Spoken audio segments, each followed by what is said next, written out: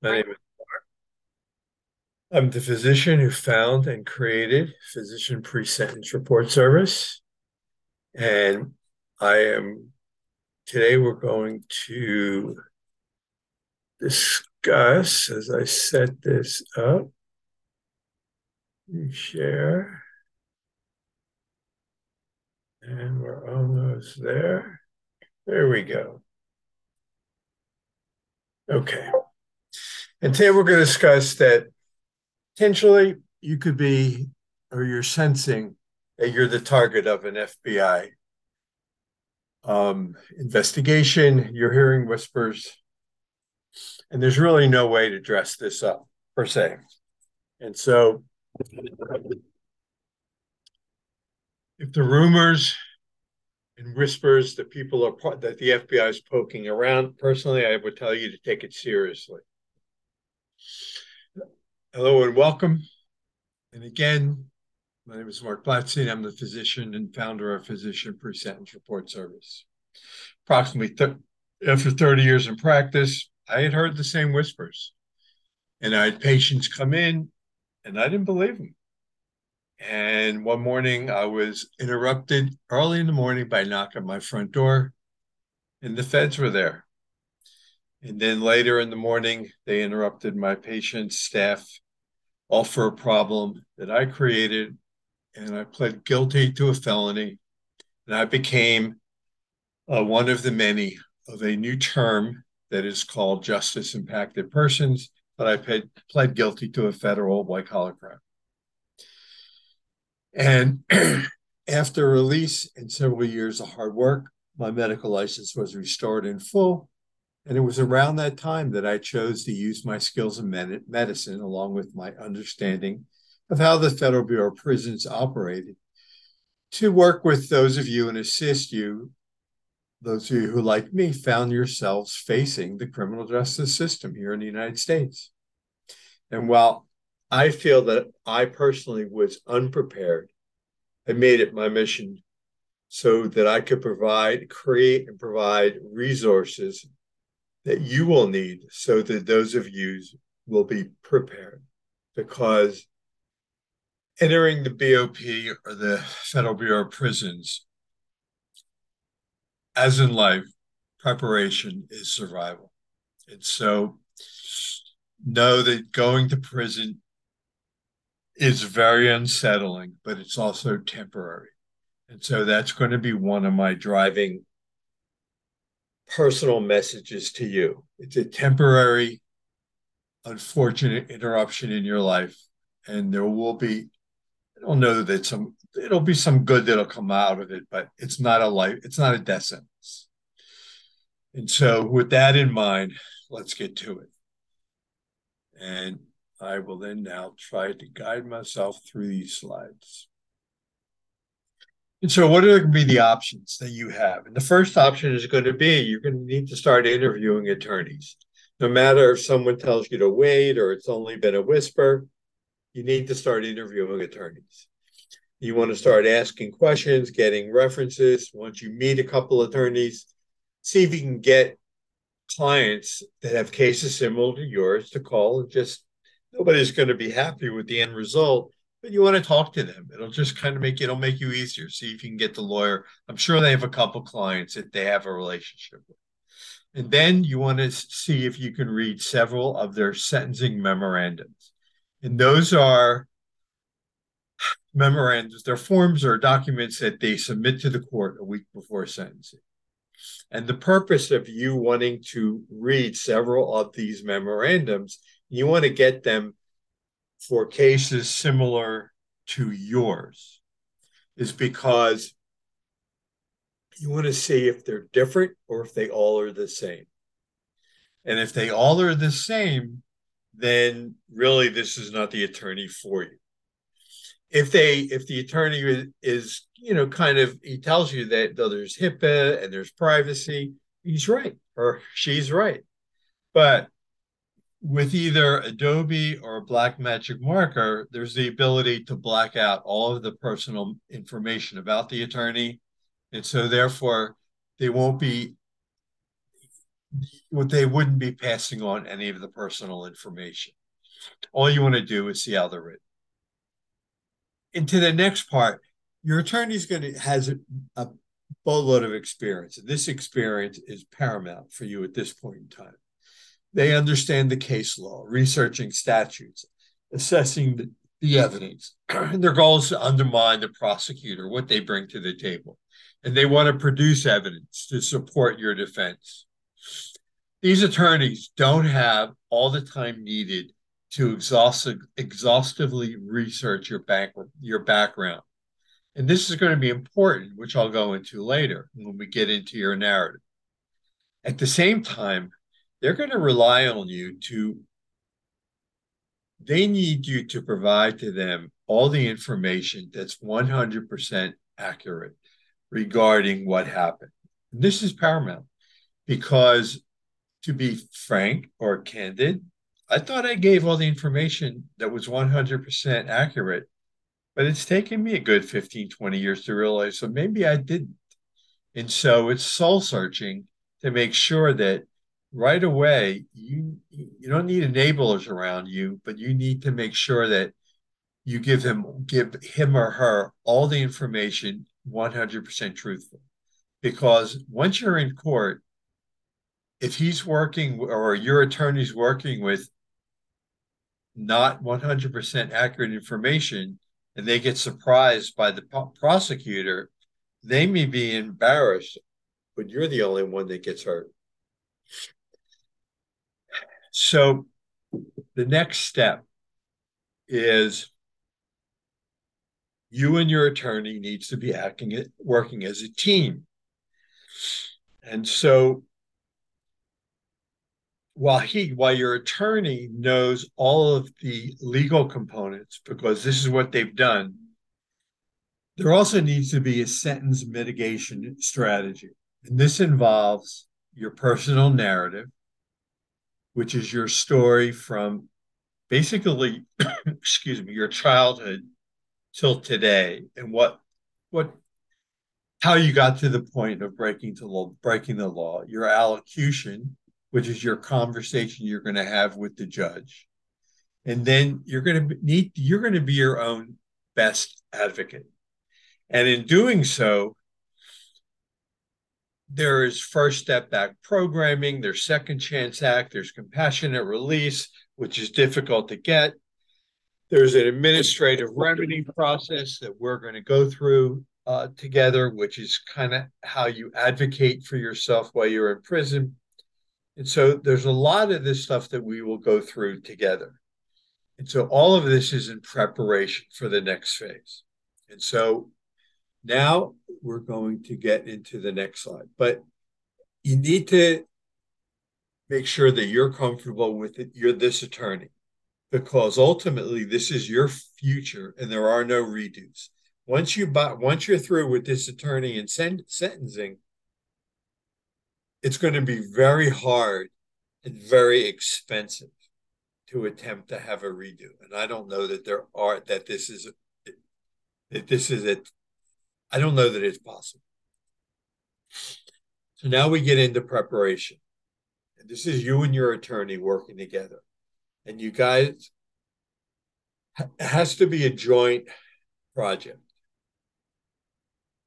And with that in mind, you're now getting ready for the pre-sentence interview.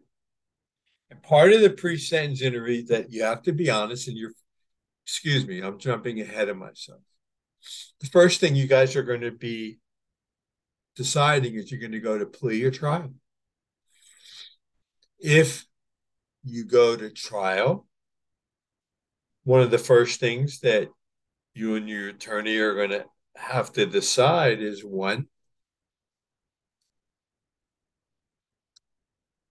I guess you want to ask the attorney what percentage or how many cases has he won in federal court, he or she won in federal court, because the feds have a 98% conviction rate. And then, or do you plead?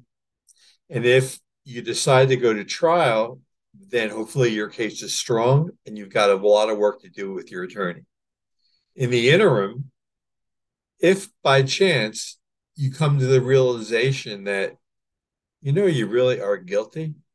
You need to communicate this quickly with your attorney because it'll save you a lot of money with your lawyer.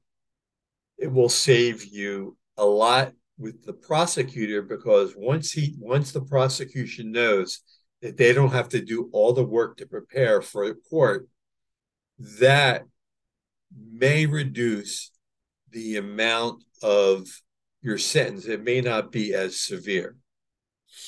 And so you now go to where you're going to go to sentence, you go into the court where you plead guilty. And your next benchmark is going to be your pre-sentence interview, which is 90 days away, more or less. And the pre-sentence interview is conducted by the probation officer, which is an officer of the court. And in order to do this, there's a lot of information that has to be gotten together. And there's different jobs that everybody has to do, meaning you and your attorney. So let's start. You need to get a lot of information for your lawyer. You need to get, depending on how old you are and your medical condition, you need to get copies of all your medical records, everything. Copies of surgery reports, office reports, copies of pathology reports, copies of all x-rays, all CT scans, all MRIs, all ultrasounds. Their reports. You also want them all on, they come on CDs nowadays or on a flash drive. You want to get all of that. You want to get copies of all your blood tests. You want to get prescriptions. You want your original prescriptions. You want prescriptions for all your medical devices. If you're taking medications, all the medications that the Federal Bureau of Prisons has are online. If you're not able to figure it out, I have a list of all of them here, but you can engage me and that would be my pleasure. If the medications are available, they carry mostly or all generic. They're either available in that format or they are called non-formulary. If your doctor and your attorney figures out that they're non-formulary, your physician needs to write a specific letter to that amount saying that you have to have them to provide for a current treatment plan and current continuity of care. Otherwise, it would affect your health medically and however else your physician chooses to write it. And that needs to be medically certified. And however else your attorney needs to have that letter written. If he needs to have a video done of the physician, then so be it. If the medication is not available, and in my estimation, then the attorney needs to go or be available to go to court, but also needs to have written testimony ahead of time as to how it will adversely affect your health. If there are mental health records, if you've never been to the doctor or you need a mental health evaluation, all of this should be done now. You should also have copies of your highest educational level achieved. If you're a physician or an attorney or a PhD and you don't get that, the BOP is going to think you're an idiot. They're going to make you take your GED exam. So you need to have copies of everything.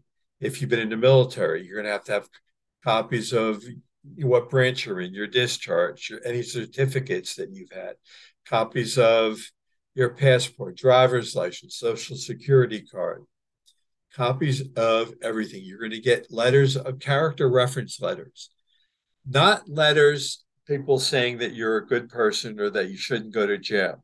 It should be letters for people that know you for a long time, that understand, that know that you are facing a legal charge, that understand that you've accepted responsibility, and also know that they've known you when you've done good deeds, that you volunteered, that you've helped them, in bad times, that this is contrary to the personality that they've known all these years, that this is not the person that they know. These are the character reference letters. If you have letters from people where you've worked, where they're willing to hire you when you come out of prison, that's a big letter to have. You want that. You don't want a million letters. 6, 7, 8 is fine. Your attorney, at the same time, your attorney is going to be reaching out to the probation officer, and they're going to want to connect with the probation officer to find out who it is, and they want to find out from them because the officers are overworked. They don't have extra time. They want to learn when the interview is going to take place. They want to know when the final dictation deadline is for them to turn in the official pre-sentence report. They want to know what documents they're going to need when they arrive. And so they're going to get, at the same time, they want to find out intuitively if they've already spoken with the prosecutor, and if they have or have not, will give your attorney the ability to know if they're able to present their defense strategy at that particular time, and then follow up with a letter in a formal manner to be able to present their case to the probation officer, setting up the meeting ahead of time. As you're getting the information together for the attorney, there's a program called RDAP. It's a drug program that allows you to get a year off your sentence. You have to have, within a year prior to your arrest, abused either alcohol, over-the-counter medication, prescription medication, or illegal drugs. Any one of them. It won't, how do I put this? You want to include it. Because if the judge gives you a sentence that is more than your attorney anticipates, and no attorney can guarantee, I left this out, no attorney can guarantee or promise any outcome. No consultant can guarantee or promise any outcome. It's just not possible. And it's not a promise that they can keep. And so you want to keep this as something, it has to be in your pre-sentence interview for your pre-sentence report. And if this is applicable and you've been abusing, any of those particular products within a year prior to your offense, then include it now. For me, when it happened to me, for the year and a half before, I was probably drinking a bottle of wine a day. I mean, one bottle of wine's three tall water glasses, because it was making me crazy. And so all this needs to be able to be gotten together. Now, and more work for you is going to be, you need to begin to work what's called your personal narrative. Your personal narrative is going to take a long time. It's going to be your story written first person, and it's going to be several thousand words. It could be as many pages as it is, and it'll be rewritten several dozen times. And just start when you're a child, discuss what your upbringing was like all the way through elementary school, what was like in the family, brothers, sisters, parents, did everybody get along, what you do, where'd you go to school, what kind of work did you do? Did you go to high school? Did you work during high school? Did you go to college, work during college? What kind of work did your parents do? What did you do after college? What did you do? What have you done since then? Married, kids? What kind of work did you do? What precipitated the event that you're in today? And then this needs to be gone over several dozen times, not with a family member, but with someone else who knows how to write and rewrite this.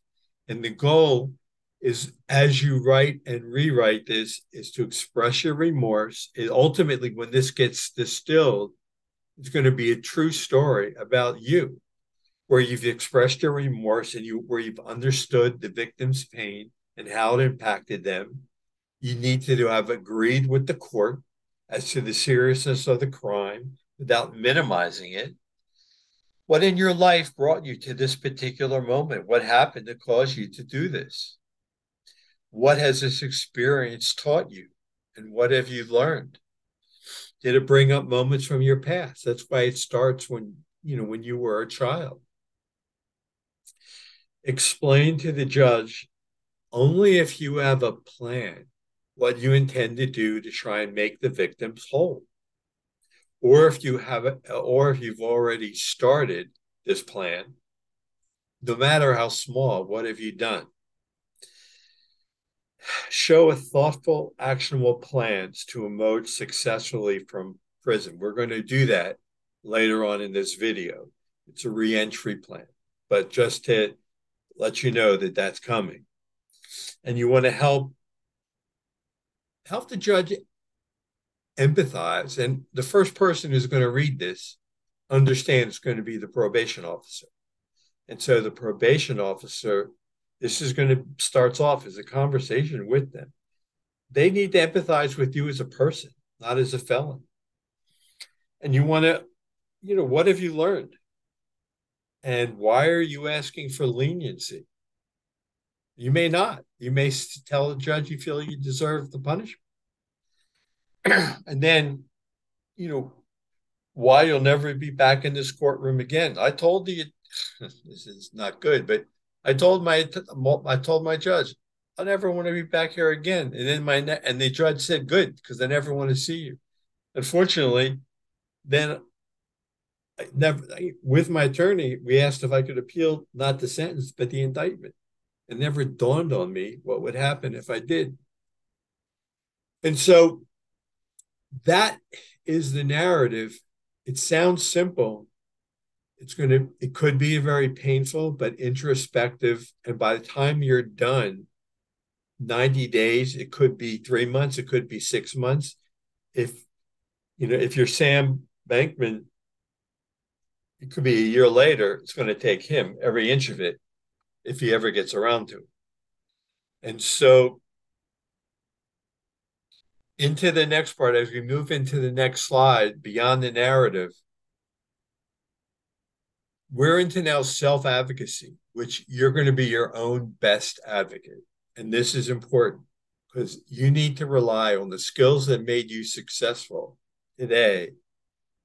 These are the skills that are going to need to have you be self-motivated through this process.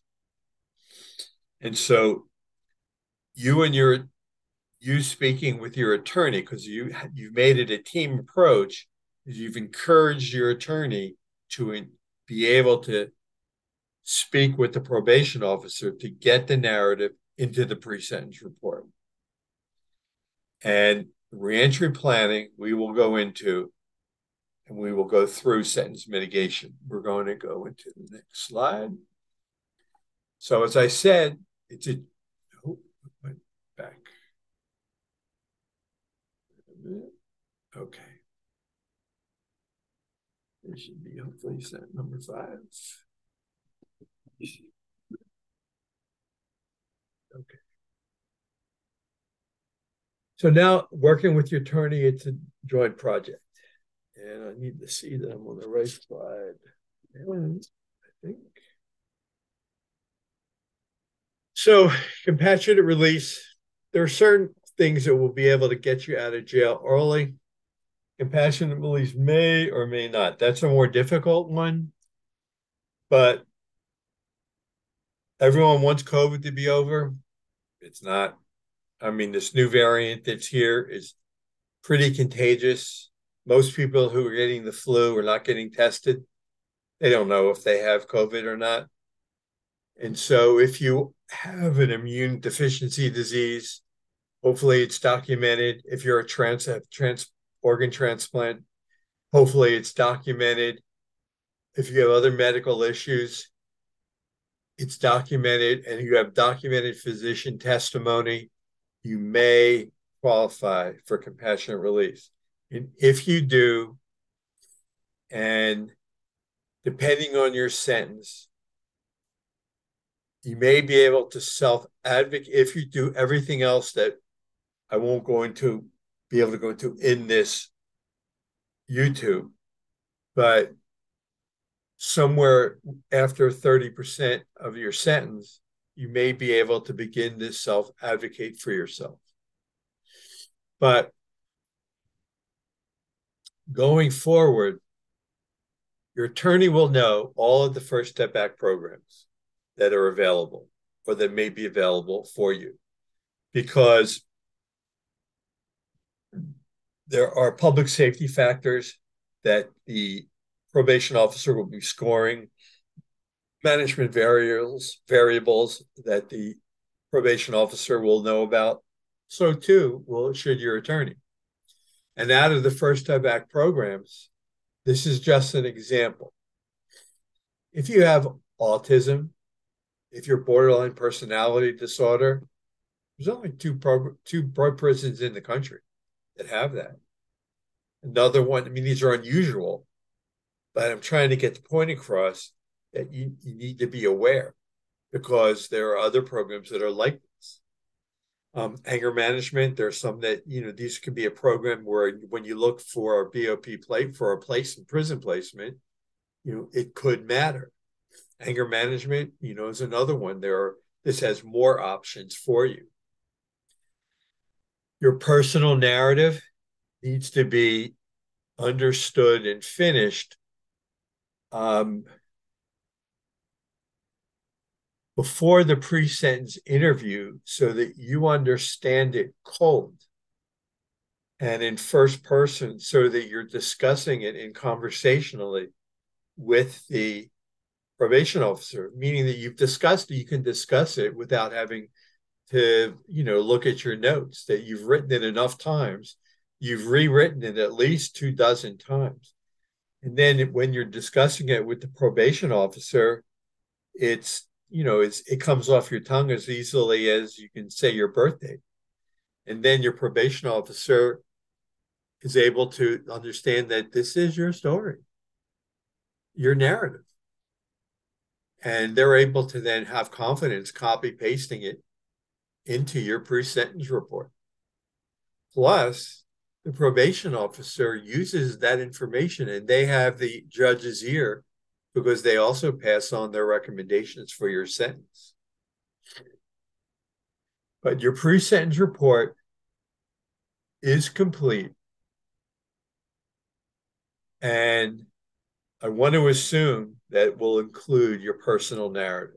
That's a very big part of it because there have been articles written by judges across the country, and dozens of them have said that they are very interested to read when a defendant has a personal narrative and allocution, which I haven't brought up yet. I did not know of either of those two terms. I was unaware. And so with that in mind, fix this. Go to the next one if I can get this to work. Okay. And so here we're going. So these are the list of judges. And so while you're seeing the judges here, and I just, listed them, they, commonly they all said that the allocution is you're now at the sentencing hearing. The judge has seen the pre-sentence report, so they have already decided by the time you get to the sentencing hearing, they've read the pre-sentence report. They've read your attorney's memorandum, which you've practiced before the sentencing memorandum was sent in. You and your attorney have practiced both your allocution and the sentencing memorandum so that both of you are on the same page with both of those documents, if you will. And so you know what the memorandum says. And the judge is probably now thinking maybe they're sentenced because they have a pre-planned sentence in mind. I didn't know that. I thought they didn't do the sentencing until we got there. But I've learned after the fact that they have the sentence already planned. But now they've read your personal narrative, and now they meet you for the very first time at the sentencing hearing. And all these judges, and this is just a small list, and the allocution is your conversation with the attorney, with the judge.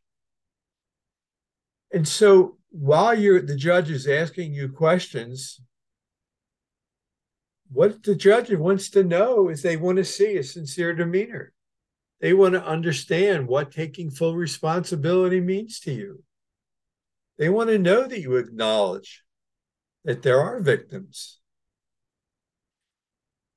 They want to know that is there an acknowledgement that the allocution details how your conduct of criminal behavior affected the defendant, of the victim rather. How you plan to use probation or prison in a productive manner. We didn't get there yet, but we're going to get there in the next slide or two. They want to know why you want to change your criminal behavior, or more importantly, how you're going to humanize. How do you humanize yourself in front of in front of the judge? They have all these questions and they want to see answers to them. They want to know that you've changed your behavior. What are you going to do upon release to not reoffend? And so this reentry planning is a big thing. And so we will go into that.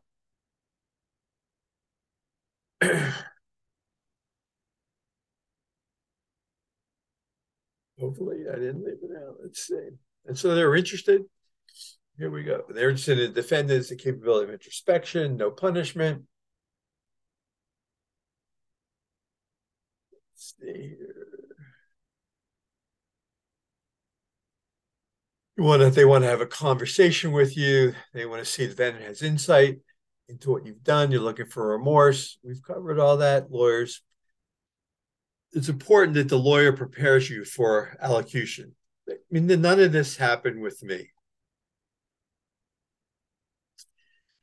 So part of the reentry planning is that as you prepare to go into prison, you are going to, as you go in, you're going to go to the case managers. They're going to have your pre-sentence report in front of them, and they are going to see your narrative. You then are going to go ahead and you are going to request to be able to take the Spark 13 risk assessment survey, because that's going to allow you to start programming. And when you start programming, you're going to go ahead and when they offer you a program to take, you're going to say thank you, no matter what it is. It'll maybe teach you to knit. It may tell you to take a walk around the track. Whatever it is, you're going to say okay and thank you. And then you're going to have people send you a soft back, some sort of journal document logbook that has pages with lines on them, that have some sort of writing inside, not a lot, but writing that has inspirational quotes, astrology quotes. It can't be blank or the Bureau of Prisons won't let it in. And you're going to document every day when you take these classes what the teacher was like, and you're going to say how good the teacher was, what you learned from that day from the session.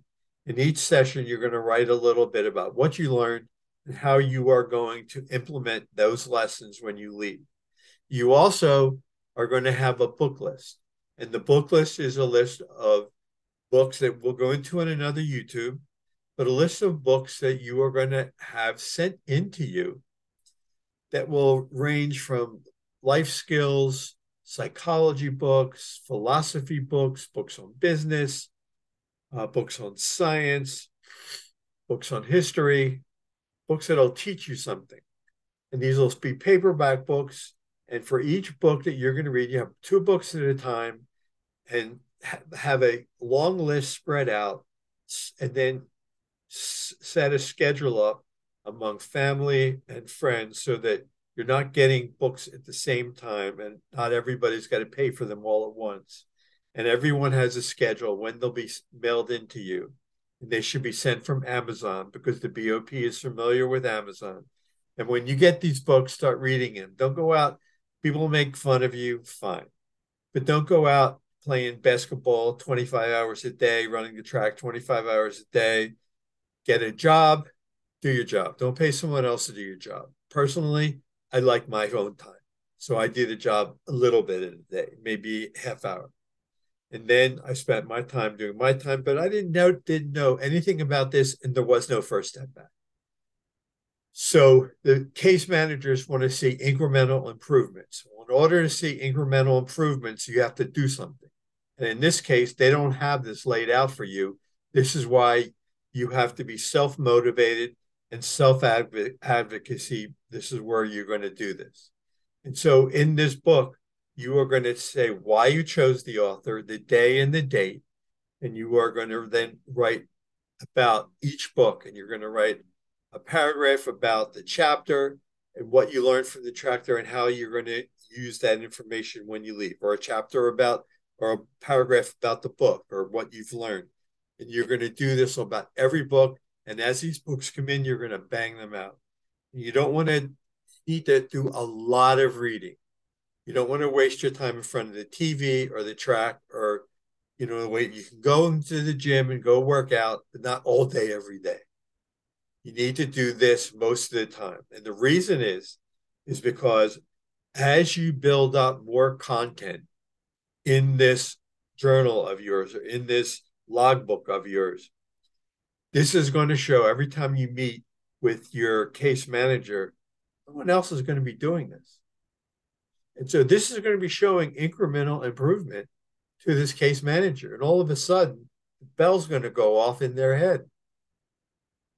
And they're going to be able to talk to their unit team, and they're going to say, look at this person, look at this book. And so all the correction staff, they listen to the same AM radio station, WIIFN. What's in it for me? Because they still work for a paycheck, and they work to get a raise, and they work to get to an elevated position within the Federal Bureau of Prisons. And you make them look good. And if you continue to do this, then eventually, as other programs come up, they'll recommend you more programs. And maybe at some point, if you qualify, they may offer you compassionate release, or they may offer you second chance act, or they may offer you early into the halfway house. That happens. At the same time, every time you have a meeting with your case manager or unit team, come back and date, time, and content of who you talk to, write it all down. Everything, date, time it. My analogy for this is every time here at home or at work, every time in my company, or even when I was in practice, every email I send out, I copy myself and I save it. I have a paper trail on everything. And you too should. Also, I realize that's poor English. So that is your reentry plan. And we can discuss that more, should that be of interest. So now, as we're closing in, if you made a dent in the judge, now there's nothing guaranteed. The judge may think that you're wonderful. He may love the elocution, love the narrative, and not change anything. Okay? Listen, disappointment happens every day. But the narrative isn't in your pre-sentence report, and the case managers still have it. Halfway houses have a limited amount of beds, and they much rather have someone here who looks like you and have done the work than somebody else who just does nothing. But if the judge agrees, now maybe he's departing below the guidelines. So we're going to use an example. Lo and behold, RDAP was that the drug information that we talked about was applicable. Now you have a year off your sentence. And they're going to put you into, your attorney asks if you could put you into an RDAP program in a certain prison. And the judge agrees. Now you want a prison request. So he politely asks for one specific prison. And what we offer is I actually have a prison packet that has all of the First Step Back programs in it that are applicable to you.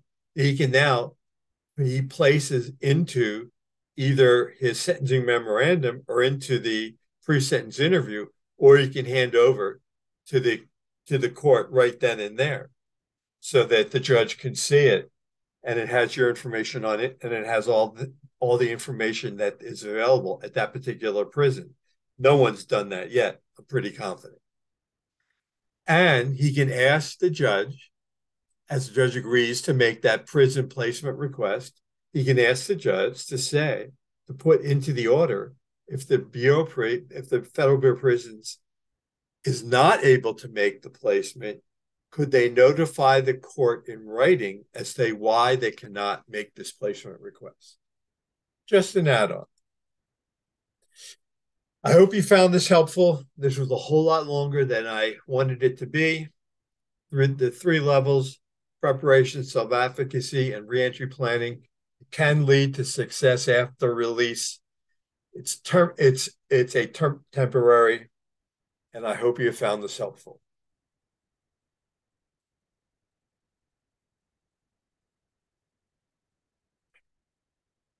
Again, my phone number, 240-888-7778, and have a good New Year.